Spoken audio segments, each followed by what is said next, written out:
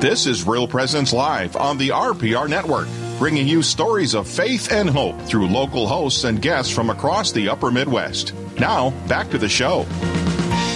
Hour number 1 is down, and now we are starting hour number 2. My name is Father Richard Kuntz. I'm here with Deacon John Foucault, who is filling in for Cindy Jennings right now. And we are coming to you from the beautiful Diocese of Duluth on the shores of Lake Superior. And so I don't think I've ever had this happen before. We had a lot of questions in that call and segment, Straight Talk. And so we even had a little bit of spillover here. And so we have Daniel from Minneapolis. I was asking a question, and we didn't get to it. And so I just want to commend the listeners who are a little more courageous today than they have been in the past about submitting questions. But I do believe that we live in a time where there's a lot of questions that should be asked. There are a lot of questions that should be asked. So, yes. Deacon John, you want to give a crack at that? Sure. At that question? As we said, Daniel from Minneapolis is asking, he wants to ask Father what he thinks about the Russian fatalistic approach versus God's will in reconciling ourselves to whatever happens, especially with the current pandemic. So let's take that part first. Yeah. Okay, well, that is the whole thing. If I understand, because he's citing Dostoevsky too, who's the Russian author, classic Russian author, and I didn't read much of him. I read some of him in seminary, but I haven't read much of him since. And so, if I understand correctly, and I might not understand correctly, Daniel, but the whole Russian fatalistic thing is this is what was going to happen, and there's nothing that anybody could do anything about it. This was, God's will, and it just happened. Or maybe it wasn't even God's will, but then where does God's will come in reconciling with this fatalistic approach? And so, I think that I can broaden the question a little bit more if I understand you correctly. It's that, God is one of the ideas in past philosophies is that God did the whole alarm clock thing, which he just wound up the alarm clock and let the world kind of go on its own and watch it from a distance. And that is not the Christian concept of God's work. Even when God's interaction, I should say, with creation, even when we're looking at something as bad as the virus. And so God is part of every single aspect of life of the human race. Even with the pandemic, is it God's will that he wants these bad things to happen? No, but does God allows it? God allows it because of original sin. So when we sinned, when our first parents sinned, we broke off the right relationship with God. That's what all sin is, but it literally changed how we relate to God with that original sin. And so even nature was affected. Even Paul talks about this, how nature was affected by original sin. Nature itself was affected. And so the pandemic is a result of original sin, and God walks with us through that. It's not that God is far and distant, and this is a fatalistic type of thing. There's something good in every aspect of what God allows. St. Therese, the little flower, is beautiful this way. Her little way that she's famous for, it's like her in essence, everything that happens to you, God allows it to happen for your own good, because he wants you to get to heaven. And if you look at everything in life as that way, that God allowed this to happen to you, even if it's bad and we don't understand it, he's allowing it to happen to help you get to heaven. If we look at things that way, then we're always going to see God intimately involved in our lives. That was a Daniel, an intellectual question. I don't know if I reached the intellectual levels that you were hoping for, but that was my response to what I thought you were asking. And if not, dial in next time with Straight Talk. Yep, thank you very much. And so that was a little spillover in the Straight Talk. So good. That went well. It was great. I thought it went very well. It's nice to see so many questions and a few call-ins. Very well done. Yeah, as long as I can buffalo listeners to believe everything I say, I'm good. You're doing great, and you just talk with authority. Yep, exactly. Just speak with authority. Make it look natural. Yeah, so we do. I don't want to ignore our guest, but we have a guest, Ryan Morris here. Ryan.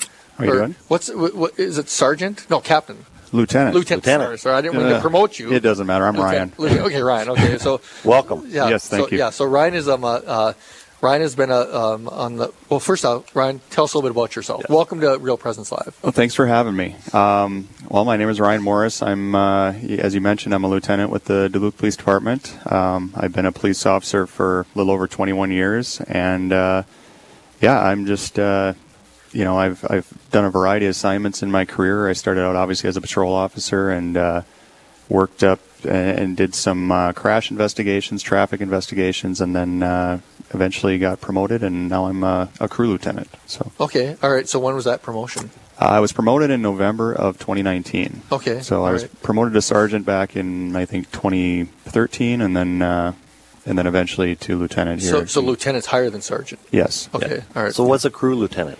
So right now, my job, I oversee an entire patrol crew. So any of the 911 responding officers that are out there, my current position is to oversee the entire crew. I've got 3 sergeants that work for me, and then I have roughly, depending on the day, 18 or so officers that work under me as 911 response. And But my not, job, not traffic.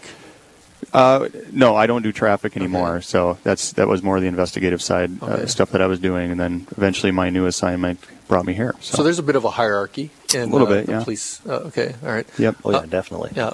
So within how many crews then are there? So how many crew sergeants are within a day shift? Are there multiple of you? Nope. So like, for example, today with the crew working, there's a lieutenant that oversees this entire crew working patrol response, and then there are 3 sergeants that, depending on vacations and stuff, there's usually a couple sergeants working and, 15 or so officers depending on the day. So, we have other divisions within the department. There's our investigative divisions that would have a hierarchy there, sergeants and lieutenants that oversee them. We have our community officers that do more specific community problem solving. So there would be a hierarchy there as well. So How many police officers are in Duluth? our sworn staff is 157. Okay. And now is that up or down from prior years? It's probably about the highest it's been. I mean, we've always hovered around 150. We have some grant positions that up that staffing a little bit that are kind of paid for by grants. Some of our sex crimes initiatives, and we have a DWI officer, for example.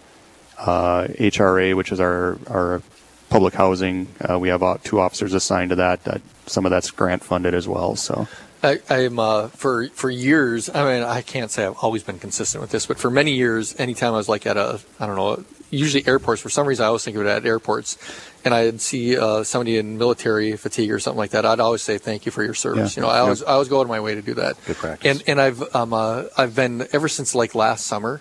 I was thinking, every time I get an opportunity to see a police officer, I want to thank them for that service. And so I want to kind of start off your segment just by thank you for what you're doing in a particular way because of what happened last summer. And it's even predated that, right? I mean, I'd say even like, it gets so political that police officers become a victim. Mm-hmm. And so, I mean, in the true sense of the term.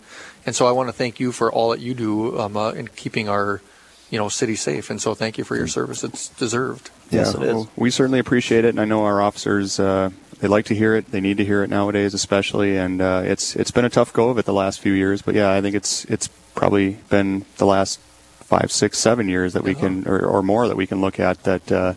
I'd say, I mean, not to get too political here, and that's not my intent, but I think during the Obama administration, really, really early on in his administration, there was kind of like a negativity towards the police officers. Yeah, and whether it was related to him or whatever that was kind of when you look through policing, it started kind of back with the Cambridge professor, and then That's right. eventually Societal change. And then eventually, because he famously said that the police officer acted stupidly. Yeah. And so I think that just kind of gave a negative tone.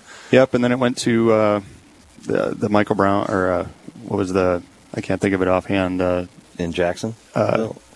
No, well, there's been a whole series. Yeah. There's a whole been a series. lot. It's escaped me now, but yeah. Yes, but yeah. So again, thank you for your service and continue to show up every day. I've been anticipating. I don't want to get pulled over, but I've always anticipated that when I get pulled over for a speeding ticket, the first thing I want to say, well, not the first thing, because I don't want to make it look like I'm trying to get out of It's the not going to help you get out of the ticket. Just so you know. No, I know. I don't want it to, but I want to make sure that I want to say, you know what? Appreciative. Yeah, I appreciate your service, even though you're going to give me a ticket right now. But I appreciate your service. Mm-hmm. So I think that our listeners are probably pretty sympathetic to that. I mean, the stuff that you guys have to deal with, like the whole George Floyd thing.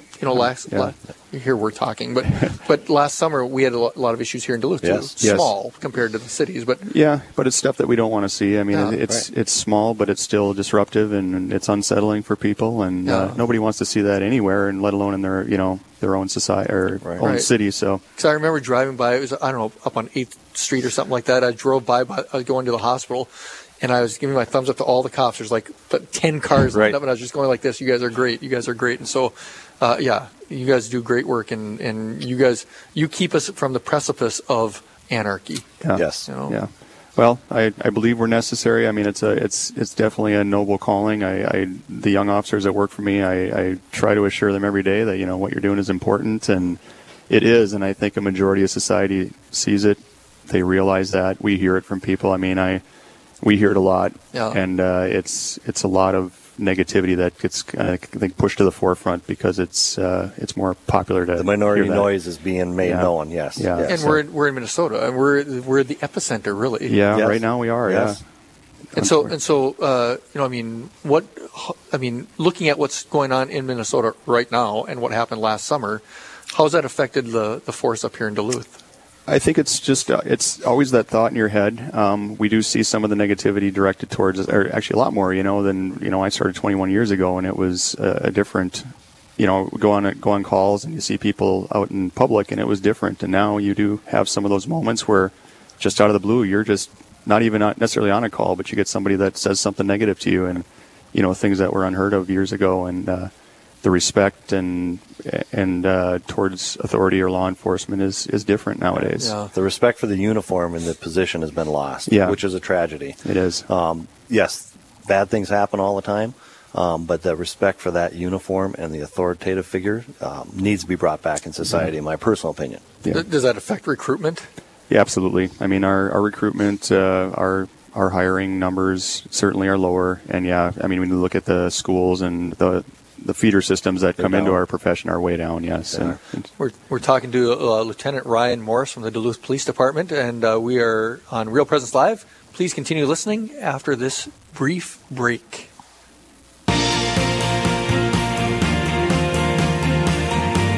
Stay with us. There's more Real Presence Live to come on the Real Presence Radio Network.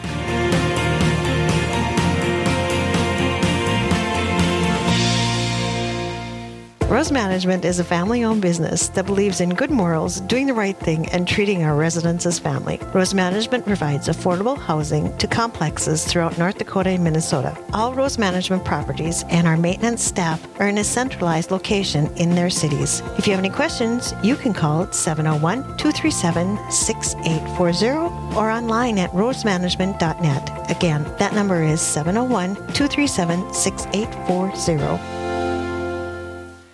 SJ Machine, proudly named after and dedicated to St. Joseph, provides quality machining and induction heat treating to a variety of industries. Just as St. Joseph worked diligently to meet his family's needs, SJ Machine strives to understand and meet your production needs. Prototype to production, working together toward success.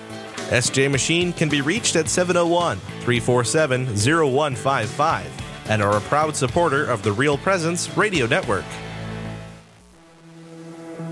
Have you ever worried about someone's salvation, especially one who died by suicide? I'm Father Chris Alar. Sometimes the state of their soul seems to cause us fear for their eternal fate.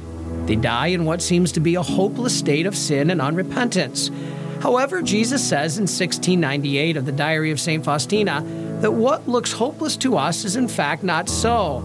He says that many times the soul, illuminated by a ray of his final grace, turns to him in the last moment to receive complete forgiveness of all sin and punishment, although we see no external signs of this. Wow. We can see why Jesus said that divine mercy is mankind's last hope of salvation. Please visit suicideandhope.com so I can personally pray for anyone you've lost and to get our book, After Suicide, There's Hope for Them and You, which helps with any kind of suffering or loss, not just suicide. I promise it will help.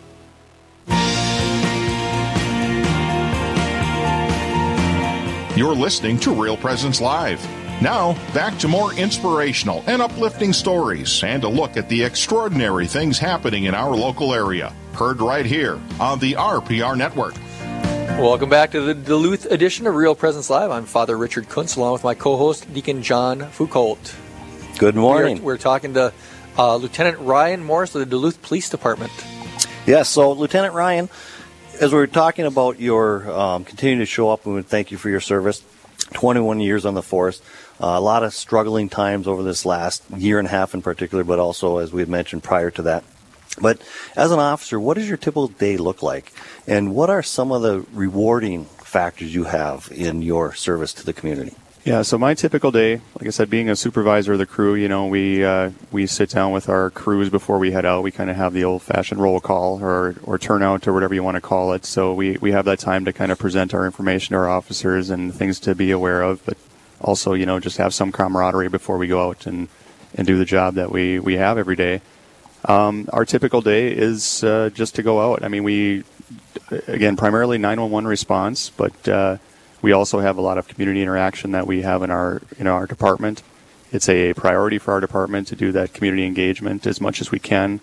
And so every day, we're out there responding to calls, but trying to make that positive impact on people as we move about our day, whether it's just stopping and chatting with people, or, we've done some things, you've seen some publicly, going and reading at the library, showing up to community meetings, whatever it may be, trying to have that positive influence to keep that positive energy towards the police department. So, go ahead, Father. No, go ahead if you have a follow-up. So, do you follow up to that couple rewarding experiences in the last couple of weeks or a month? Yeah, I think we, I don't know specifically, I'm just trying to think. We get a lot of, positive feedback from things that our officers have done. They go out there, they take a call, and we have the public who will email us, call us, and say, that officer took the time out of their day to, put aside whatever they may have needed to go to next, and they spent the time and they helped me understand what was going on. They genuinely cared about my problem.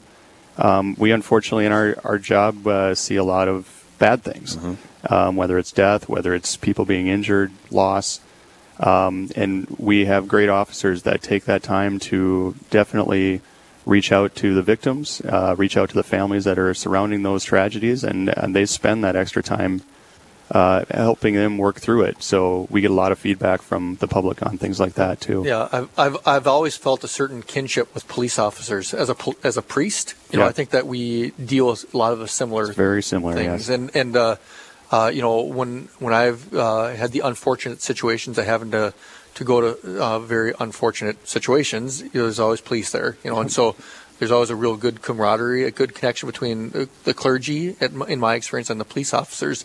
And you get it more than we do. It's unusual for us priests. It happens. I shouldn't say it's unusual. It's part of our lives. But this is part of your daily life. And so you see people in their worst of situations, like right when they happen. Yep. Usually when we priests, we get them maybe a few days after it happened. But so maybe speak a little bit to your experience of seeing the face of trauma and how people respond to that. And maybe even if faith comes into some play, their faith in particular, Yeah, I think, our young officers especially, and I know going through it, that was something hard to deal with, having to see that negativity all the time. But with our police officers and, myself, it's always, you kind of go in and you have to deal with the business of it first. I mean, if some of those things, those bad situations are very dynamic, and you have to deal with that immediately. But what is amazing with police officers, my coworkers, is the way they handle the after effects. Yeah. They worry about the victims. They,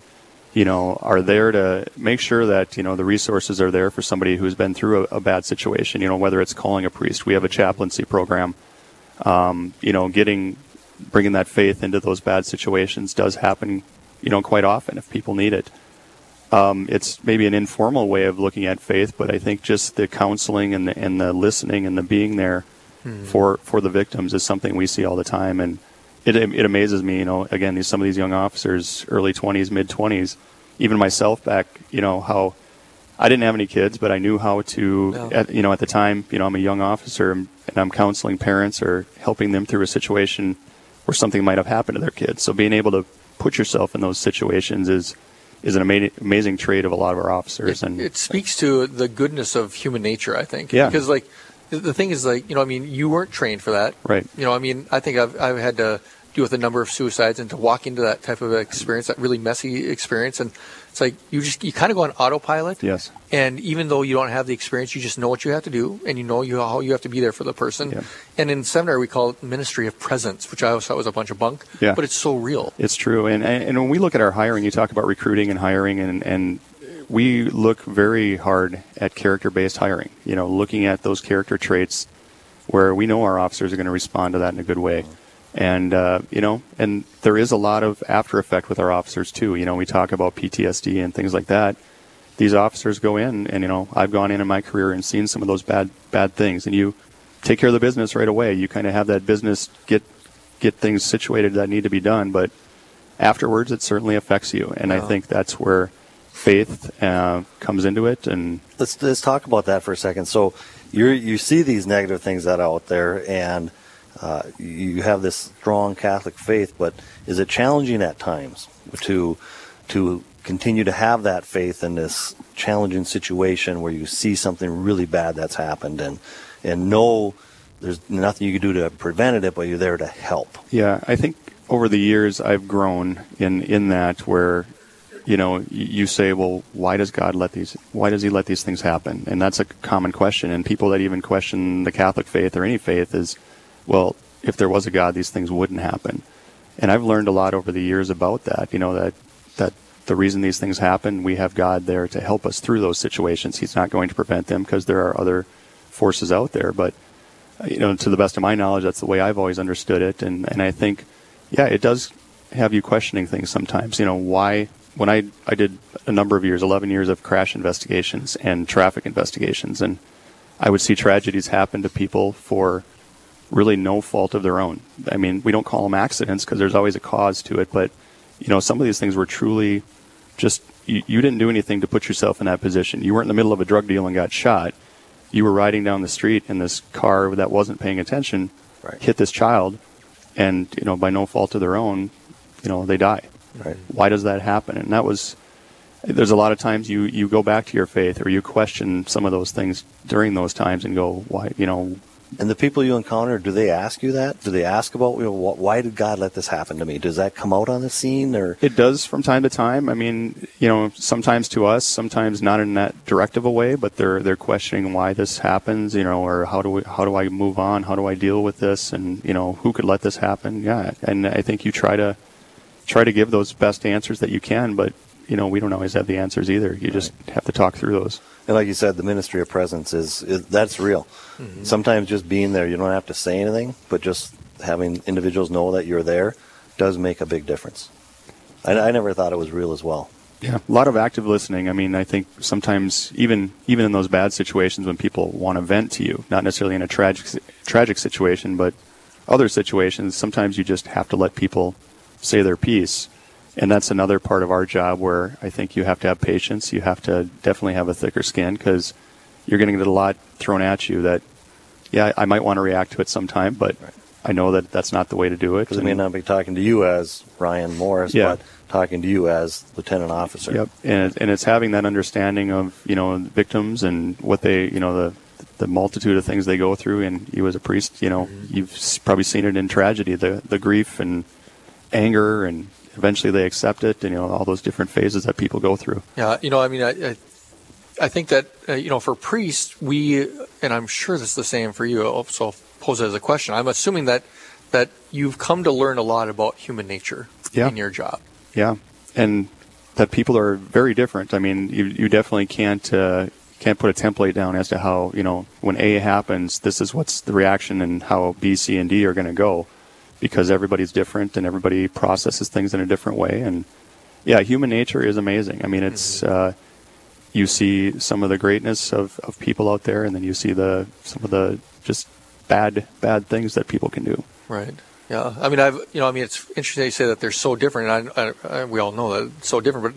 But another way, it's like I always say in the priesthood, it's like you see the similarities in human nature a lot too. It's like, at least the people I deal with, it's like, I think that I've become very perceptive of humans as a priest, and I don't know if that's something you could say too as a cop. I think the more I've done this, I think the more you read people and you read things that, just mannerisms, things that they do, and maybe even a path of how they're going with, whatever action they're doing or something. I think you can start to read people and you start to pick up on some of those cues. And, when you have certain reactions from people, well, I might want to back off a little bit of where I'm going with that. Or if, even you see it in TV with interviews or something, when you start to go down a road and you can tell that something's working, or you're hitting a nerve in a good way or something, you're going to continue to go down that road and help somebody through something. So how does we'll get more in your faith journey after the break, but how does your policing, when you got married, were you already a police officer? Yes. So Sonia knew what she was getting into to a degree. She did, yeah. She met me shortly after I got hired here. So okay, all right. So how does you don't know anything different, but I mean, how does your job affect your marriage? I think our faith definitely keeps our marriage strong. I mean, that's one way. It's certainly, police officers generally, I mean, it's gotten better over the years. I think just wellness, taking care of yourself, health-wise and everything in our profession has gotten better just with the newer generations kind of coming through. The old generation, it was always, you get off work, you go to the bar, you drink. That's how the divorces happened. And things you keep it to yourself. Yeah, a lot of that. And so, I mean, I think right now there's a lot, you say keep it to yourself, and now I think there's been such acceptance to, we have peer support teams, we have police psychologists, we have lots of people that will say, let this out, do not keep it into you. And that's where I think marriage and my job has been good in that sense, but sometimes a marriage can suffer because of those things. When you started 21 years ago, was there these support mechanisms like you're talking about, like the psychological type of assistance back at the office, so to speak? They were maybe available. It was definitely not something that was popular, something that was really encouraged. Stigma. There's a stigma. Yeah, and that's been an amazing journey in 21 years in my profession, is just the ripping off of that stigma and saying it's okay to not be okay. Yeah, to not be okay. Not exactly. Be okay. What just happened and what you've been through. And yes. Yeah, and I mean, we even tell our young officers, you saw something that you shouldn't see. No human should be seeing these things, and for that to affect you is perfectly normal. Right. You just have to figure out how to work through it, and have the resources there to keep you working through it. We're talking to Lieutenant Ryan Morris from the police department here in Duluth, and we will continue this enriching conversation right after this brief break. Live, engaging, and local. This is Real Presence Live, where we bring you positive and uplifting stories and share the great things happening in our local area on the Real Presence Radio Network. Rose Management is a family-owned business that believes in good morals, doing the right thing, and treating our residents as family. Rose Management provides affordable housing to complexes throughout North Dakota and Minnesota. All Rose Management properties and our maintenance staff are in a centralized location in their cities. If you have any questions, you can call 701-237-6840 or online at rosemanagement.net. Again, that number is 701-237-6840. Hi, this is Dr. Ryan Sappo with Lumen Vision in Fargo. Lumen Vision provides eye exams for the whole family and specialty services like vision therapy and custom contact lenses. We offer a variety of frames with missions you can believe in, like Moto Eyewear, which gives away a pair of glasses to a child in need for every frame sold. We are so grateful for your support and grateful to be supporting RPR. You can learn more about our mission at lumen.vision. Lumen Vision is a proud sponsor of the Real Presence Radio Network. I grew up in a very faith-filled home. It wasn't Catholic, but very faith-filled. But when I got to college, I had a lot of questions, asked a lot of questions, didn't really get answers, and would say I became more of an agnostic. As I then moved out to Seattle, I was really searching, but then, all through my life, everything was always compared to the Catholic Church. It was everything and the Catholic Church, and so I just really felt the need to look into that. And I had a catechism of the Catholic Church, so that was a great resource, and spent a lot of time reading through that. So yeah, I asked a lot of questions, had a lot of questions about the church as an authority, especially, and being able to rely on that. Truth, how can we know truth? Where is the truth?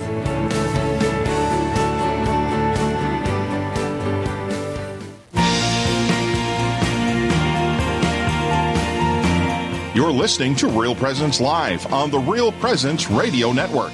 Join in the conversation on our Facebook page or on Twitter. And be sure to like and follow us for more great Catholic content.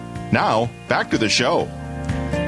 Welcome back to Real Presence Live. Thank you for listening. My name is Father Richard Kuntz. I'm here with Deacon John Foucault as my co-host today. We've been talking to Lieutenant Ryan Morris of the, I keep on saying the Diocese of Duluth. I want to say the Diocese of Duluth, the Duluth City Police Department. City of Duluth Police Department. And so, we've been talking a lot about your work as a police officer, how it's affected you, some of the things that you've experienced with that. Why don't we talk a little bit about your faith journey? Obviously, we invited you on the show because you're a man of deep faith. You got a strong Catholic faith, but you didn't start off at a strong Catholic faith. You started off at a different place. But maybe speak to us a little bit about your faith journey, and then and then maybe how that has incorporated a little bit into your professional life as a police officer. Yeah, so like I said, I actually started out my Catholic faith journey as a Lutheran. I grew up a Lutheran, and were you an active Lutheran? Yeah, okay. Yeah. I mean, it was pretty much most Sundays, every Sunday, did all the stuff. Very involved. My parents were great in that sense, molding me into, knowing that that's an important part of our lives. I was a Missouri Synod Lutheran, which I don't know a ton about, but I've been told it's very similar to. Yeah, liturgically it looks a lot Catholic. Yes, close. Yeah. So the transition for me from a Lutheran, services and faith to a Catholic didn't seem overly different. I know there are distinct differences, and I'm aware of that. What'd your family say when you were like dating a Catholic girl? Yeah, that was never an issue. I know that my mom, especially, was I was more concerned in just how she would take it, and I think she was just. The mindset that as long as you have God in your life, that's what the important thing is, and we talked through some of the differences and really and it wasn't a whole lot, to me. And I said, we're all believing kind of towards the same thing. Sure. So you meet the girl of your dreams and you see that she's a very faithful Catholic. Yes. Yeah. So she comes from a very large Catholic family, very faithful. There wasn't much of a choice of where I was going to go there, but that was not the reason. It wasn't like I was forced into it or something. That was a decision. As we were deciding to get married, it was something that I said. As my children grow up, I want to be able to not just participate on the sidelines. I want to actively be able to participate in everything that they will grow up and participate in as well. So that was the importance to my wife of her faith, but also looking forward to having children and being an active part of their faith was. So you became a Catholic after you got married? No, before. Before. It was before. Yeah, it was prior. So I went through the RCIA program early. I guess I would have finished it up, around Easter. Yep. In 2002, and then we were married in July of 2002. So how's that worked out for you? How's the whole Catholic thing fit? I think it's been great. I mean, I've grown certainly as a 20-some-year-old. Getting married and becoming Catholic, and to being now where I'm at age 45. I think certainly having kids has changed that faith journey a little bit more, started to deepen it a little bit. At first, I honestly, I don't know that I appreciated it as much as any young person. I mean, there are some exceptions out there, but you're worried about other things are important. And then as I've gotten older, having children, having them be active, they're Stella Maris Academy students, all the way through, and seeing what they go through, learning even from them, kind of absorbing as they've learned through their lives. I think it's gotten more ingrained into me. And then as I get older, I think I've turned more to my faith and gotten more aware of my faith to deal with a lot of things. So how many kids do you have? I have 5. You might want to name them in case they're listening. Yeah, so that's a good idea. Shout out. Well, I'll start out. I have Ashley, who is 8, Abigail, who is 10. No! I'm not going to go. I'm not going to go. Names are good. Names are good. Yeah, I got to go. So Abigail, and then I have Emily, Andrew, and then Madeline, who I have to do a special shout out for Madeline. She turns 16 on Thursday, so she's got her driver's test and all that good stuff going on. So yeah, and they've been great. They're great children. Again, they've grown up in the faith and been nothing different for them. And so I think my journey has definitely gotten stronger as I've gotten into my 40s, and I think you talk about relating it to work. I think there's a lot of work experiences, some of the tragedies that I've learned as I've gotten older that I can turn to my faith more to work through those things. My wife has been a good part of that. We've talked through some things as well, but I think you realize that you take some comfort in knowing that there is that higher power that can help you work through things. So listening to your story, it sounds like, your faith is something you did in your earlier years, right? Yes. And even after RCIA, but then it really became who you are. And I like to say that our faith isn't something that we do. Yes, we practice our faith when attending Mass and so forth, but when we really live our faith, it's who we become. Yes. And faith is integral to every aspect of your day, it sounds like, as well as within your family. Yeah. Yeah, I think it, just some of the acceptance of these bad things, seeing the worst in people and knowing that, there is good in everyone, and, they may be just having a bad day, and helping reach back to your faith and that compassionate part of trying to help people work through those things and, use your faith in that sense. I think, being able to help people accept loss or tragedies, you can rely back on your faith to help talk them through those things, and I think that's important. One of my brother priests in the diocese is Father John Petrich. He's the chaplain, right? Yep. So Yes, is he yeah. like the main chaplain for the police department as a Catholic, or how does that work? We've got the chaplaincy program is through St. Louis County. So he's he's one of the chaplains within that program, and he does a lot of work with the Duluth Police Department specifically. But he drives a police car. Well, he's the only chaplain with a police car, right? It's like, come on, it's like that guy's driving a police car. Yeah, they're Number giving him 13. all the perks. Yep. Yeah. So he does a lot of work with us, and he's been active with us, and we appreciate everything he does there. So and that there are different faiths, within that chaplaincy program, but it's he's been very, very helpful. So he's helpful on both for the police officers as well as for the people that are involved in the crimes. Well, not necessarily crimes. I mean, we could utilize chaplains for certain circumstances. Typically, our chaplains, when I've seen them utilized, are more if you have some type of critical incident. Certainly, for the general public, it would be if they've experienced a death or a loss or something like that, we would call in our chaplains that would help our victims and families work through that tragedy, and they can spend more time and stay there, and where we wouldn't necessarily have the skills. We'd have some abilities, but not necessarily the time or the ability to sit there and work them through that journey. So here's maybe this is just a basic question. So I've been called a handful of times, and I'm not the chaplain. So is that like, do I get a phone call from the police or from the sheriffs when they can't reach the chaplain? Is that how that works? Sometimes it's the wishes of the family. Okay. We've had some families that have, I know I've worked call out east and, in East Duluth, and there was a death, and when we were looking to ask if they wanted a chaplain or somebody to come out, they said, well, we want somebody from the cathedral. We know so-and-so. Father so-and-so. Well, I mean, the reason why I ask is that I had, this was years ago now, where there was a suicide in the family, and I was asked to be there when a family member was notified, but the people that asked me didn't know who I was. They just knew that person was a member.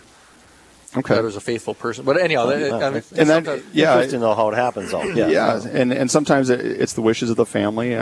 Maybe Sure. it's that officer that just thought that this would be, gotcha. good for them. Here's a point to that. I mean, you, as an officer, you have no idea how many lives you touch and you actually change and have an impact on in a day. Same thing as a priest. You have a congregation, but you have visitors come and go into your parish all the time, and you have no idea who you're touching with one of your homilies. And 3 years later, they could remember Father or Rich. who you're ticking off by. Well, that too, yes. Yeah, but I go on the positive side. There is both. Yeah, but certainly, I mean, I've had plenty of people over the years. For me, they know me. I may recognize their face, but I may have had one interaction with them, and they'll go, I remember you back in whatever, and you were the one that came and took They'll this never report. forget it. Yeah, and Yeah. I'm So like, that's got to be a rewarding thing. Yeah, I think the positive aspect of the jobs. Yeah, and I think that we always try to leave a lasting impression with everybody we deal with, and that's what we teach our officers, and hope that they understand that same thing and grow as they get older and try to recognize the value of that. But every once in a while you do get those situations where you have some payback, or you have somebody that comes up to you and says, you came out to our house, you handled this, you made us feel so comfortable, and we thank you for that. And and again, going back to my traffic experience and crash experiences, I got to deal with a lot of victims and victims' families, and that was where I really tried to provide that service to them, knowing that they had to go through a tragic loss, and you don't want anything that we're doing on our end to make them more of a victim or make this journey worse for them, so that the one thing they remember is that darn officer or that police department that didn't service them the way they felt they should have. So training-wise, the noise in society says, our officers are not trained and not skilled to handle certain things and so forth.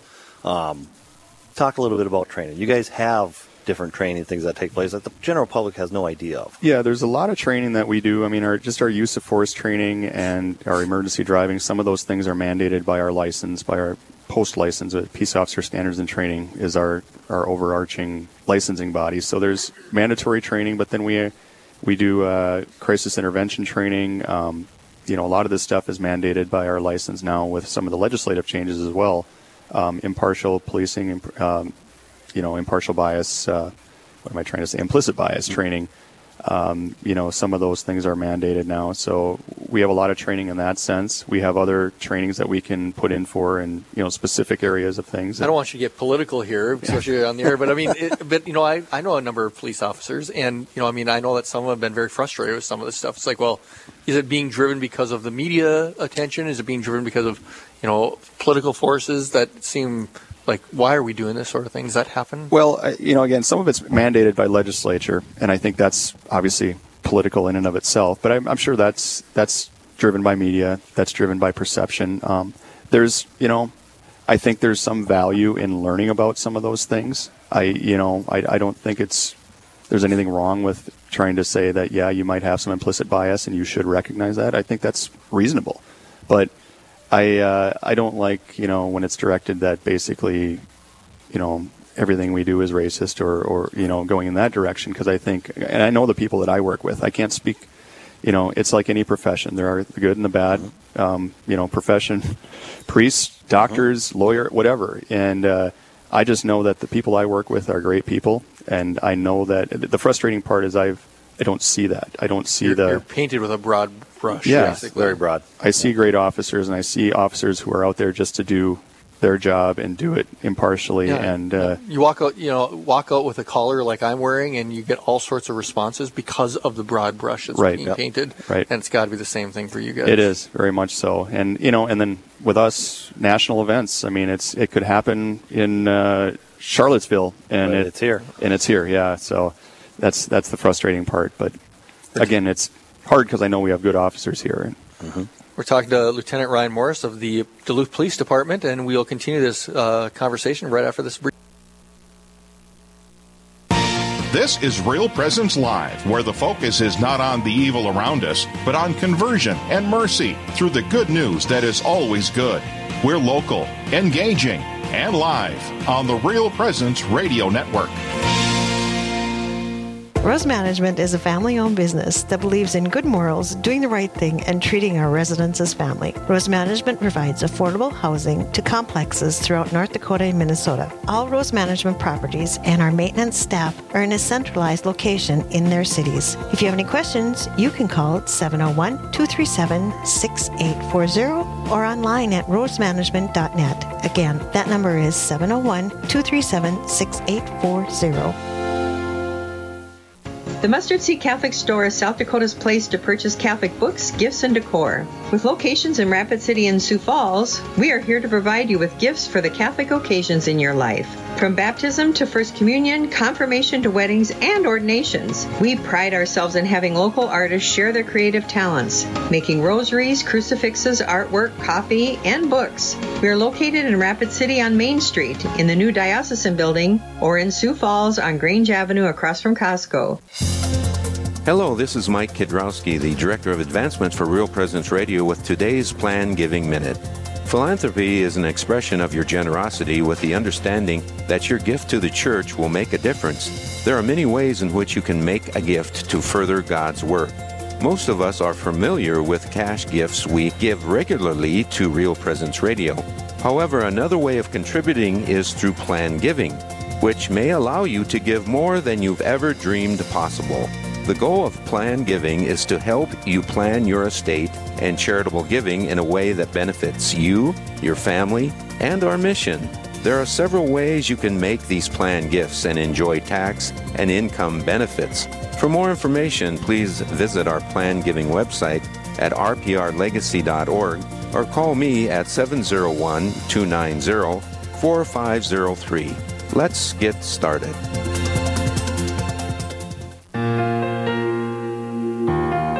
This is Real Presence Live on the RPR Network, bringing you stories of faith and hope through local hosts and guests from across the upper Midwest. Now, back to the show.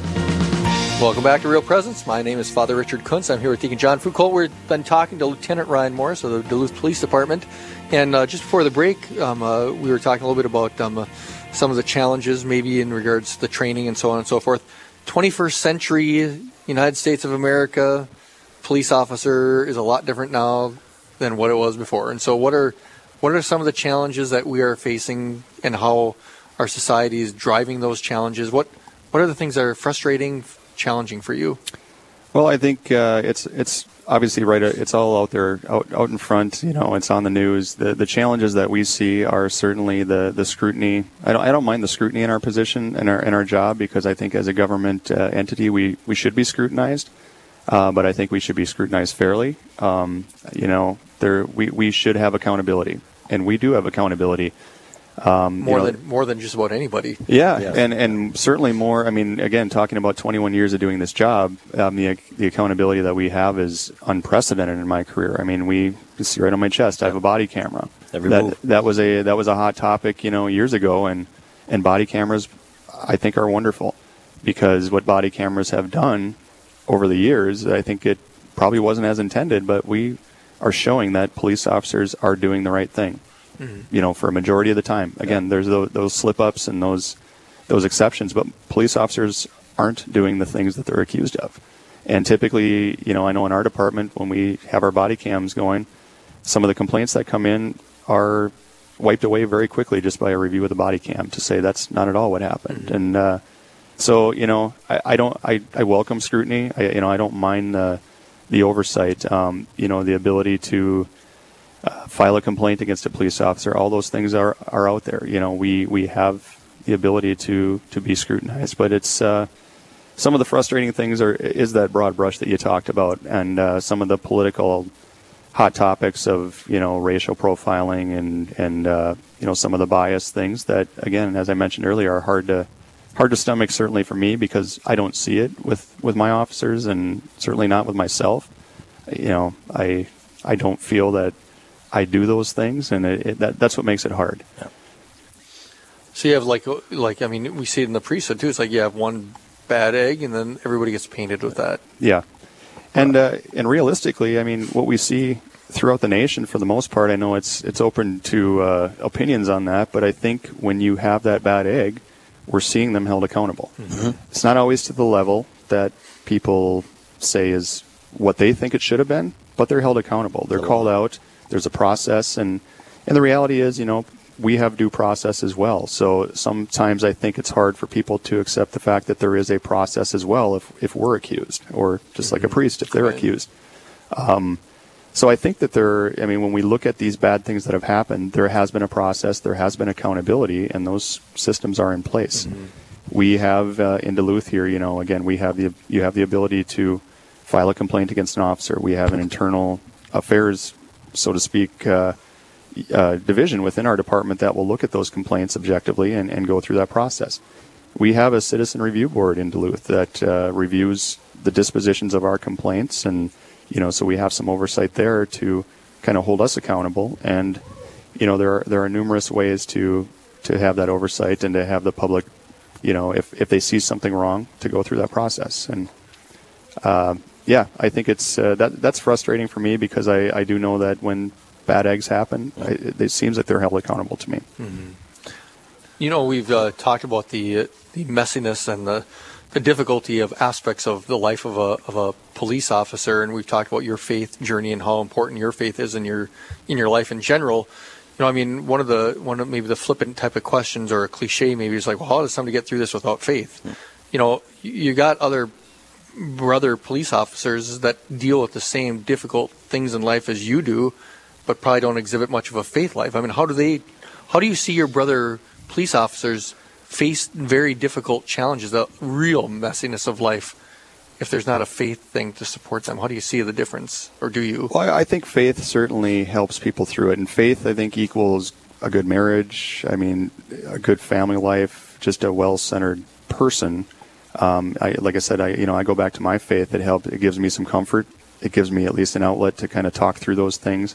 If you don't have faith, I think you have to turn to something else. And faith obviously can be different for other, the definition of faith for somebody could be different, and I fully respect that. It doesn't have to be a Catholic faith, sure. But those that don't have faith, I think you have to obviously turn to other things. And sometimes it can be negative things. It can be alcohol. It can be drugs. It can be, just bottling it up and not having an outlet, which obviously we know is not a good thing. So, you see some of that. And if you don't have a good relationship somewhere, whether it's, family, wife, husband, a spouse, to have that outlet, then yeah, it's going to probably go to something negative. Mm-hmm. And, You had mentioned that the recruitments are down and the enrollments for schools. Are we seeing a lot of retirements, or have we experienced the wave of retirements that they talked about a few years ago? I think we're starting to get into the wave of retirements. There's the way the generations have kind of gone into this profession. Our department, I think, over the next several years is going to see a pretty good wave of retirements. There's a certain age kind of getting to that retirement age, and we've got a lot of young officers that have come in, some in the middle, and then there's a lot of older officers that are getting ready to go out. So I think you're going to see a switch over in certainly our department, and I think that probably rings true for a lot of agencies. There was a lot of cops hired in the early 90s, Clinton cops, those kinds of things that were brought in, and I think you're going to see a generational change. The generational change is a good thing, too. I think you're seeing a definitely different dynamic to what police officers are, just their mindset, how they look at things. There are certainly some challenges to that too. I mean, we hear the jokes about millennials. I think millennials and Gen Z or Gen X or whoever, I think they bring a different dynamic to this profession, not necessarily a negative. I mean, there are certainly some negatives, but I think the baby boomers and everybody else had their negatives as well. But I think it's a positive outlook for policing. I think you have some good, thoughtful, compassionate officers that are coming into this profession with a lot of different skill sets and not just going and handling that one problem. They're able to look at that big picture, be compassionate, do a more comprehensive, dealing with victims and not just saying, I'm coming here, just the facts, ma'am type thing. It's certainly grown, I think, and our younger officers are going to, that future is bright, I think, for our profession. It's great to hear. I'm not a big mask guy, but when I have to wear a mask, and I go into a public place with a mask on, I always wear the same one. It's a thin blue line one. Yeah. It's one of the flags with the thin blue line. Yep. And I say if I'm going to wear one, I'm going to make a statement about it. And I'll have to say that I have gotten so many positive comments for wearing that mask. Yeah. So you've got to know that there's a ton of support for you guys out there. Yeah, and we see it and we appreciate that. And I always tell people, it's okay to support the police. It's okay to be vocal about your support of the police, and it's you shouldn't hide. You shouldn't have to hide it. Exactly. Yeah. Right. We talk about different opinions. Even expressing your faith. You shouldn't have to hide that just because of what you're afraid the backlash might be. Stand up for your convictions like everybody else is expressing theirs. So we appreciate the support. Yeah. Well, we have back the blue shirts we wear. We love them too. It's the same type of thing. Yeah. Yeah. No, I love that. Yeah. All right. Well, thank you very much, Lieutenant Morris. This has been a great conversation with you. I appreciate your service very much. I'm sure all of our listeners do as well. So thank you very much for all that you do for our community. Thank you for being here today. Yes. Thanks for having me. All right. Well, that puts the wrap on that one, Deacon John. Father, it's good to be here with you as your co-host today. Thank you. It's been good having you. I think we have Therese on the line right now. Therese, are you there? Yes, I am, Father. Are you going to tell us a little bit about what our next show looks like? It can't be as good as this one, but go ahead and tell us. No, it's going to be pretty close, though. So next Real Presence Live is tomorrow from 9 to 11 a.m. Central with hosts Mike Kudrowski and Steve Glosser from Trinity High School in Dickinson. Bishop David Kagan from the Diocese of Bismarck will be on to discuss Roman martyrology. Then Steve Ray will be back to talk about the Son of God. The Son of God. That's what we're talking about. I hope so. This is a Catholic radio station. I read it slightly different than I wrote it. And Father Keith Streifel from the Diocese of Bismarck will also be on to talk about 20 years of Real Presence Radio. All that and much more is coming up on the next Real Presence Live, Wednesday from 9 to 11 a.m. Central. Back to you. Thank you very much, Therese. That does sound like an interesting Catholic radio station show next tomorrow. So there. Deacon John, how many times have you done these things? How many times have you hosts? A few. When you had COVID, I did the live drive host along with Janelle. I was just faking I had COVID. Thanks a lot. No, so I'm just kidding. Yeah. So I got here. Tim got us set up. We did that. I've not co-hosted with you before, but I've been on the show with you. So I don't know, 4 or 5 times. Yeah, it feels natural. It's getting more natural. Yeah, it's always a pleasure. Yes, you did a good job. Well, thank you. I don't think I liked your comment about short homilies, but likes. No, that was positive. Short homilies likes to talk. That was a very positive thing for you. Yes, and very, very knowledgeable, intriguing homilies. Love your homilies. Oh, yes, I wasn't fishing for that. Well, I'm going to give it to you anyhow. So, thank you very much. Yes. Well, I appreciate it. So What do you got planned for the rest of your day as we continue on in the octave of Easter? Well, I have a few errands to run, and then I have the rest of the day off, but I have some baptismal preps tonight. I run the baptismal prep stuff at St. Lawrence and Holy Family, so I have a couple of final preps. Does Father Eli do any work up there? He's got all the sisters. He's got all these deacons. Only not all. There are only two of us, me and Deacon Tim. I have one. Not like, and I have no sisters. Well, they're here teaching. I saw them today. Teach at the school. Yes. So that's a wonderful thing. But yes, he does. He's a very busy man as well. Is he? As you know, yes. Yeah, I know. Yes. All you like the priesthood. kid. Yes, you are. Yeah. Thank you for your priesthood and service. Oh, well, thank you for your diaconal service. And so, I'm looking forward to the octave of Easter. This is always my favorite time of the year. I always say Easter Monday is my favorite day of the year. And so we'll continue on this octave, and many blessings to you. And so we'll pray blessings on all of our listeners, the technical people behind the scenes, and Deacon John and the police officers, and may Almighty God bless you all in the name of the Father, and of the Son, and of the Holy Spirit. Amen. Amen. Until next month, when we're back to the Duluth version of Real Presence Live, God bless everyone.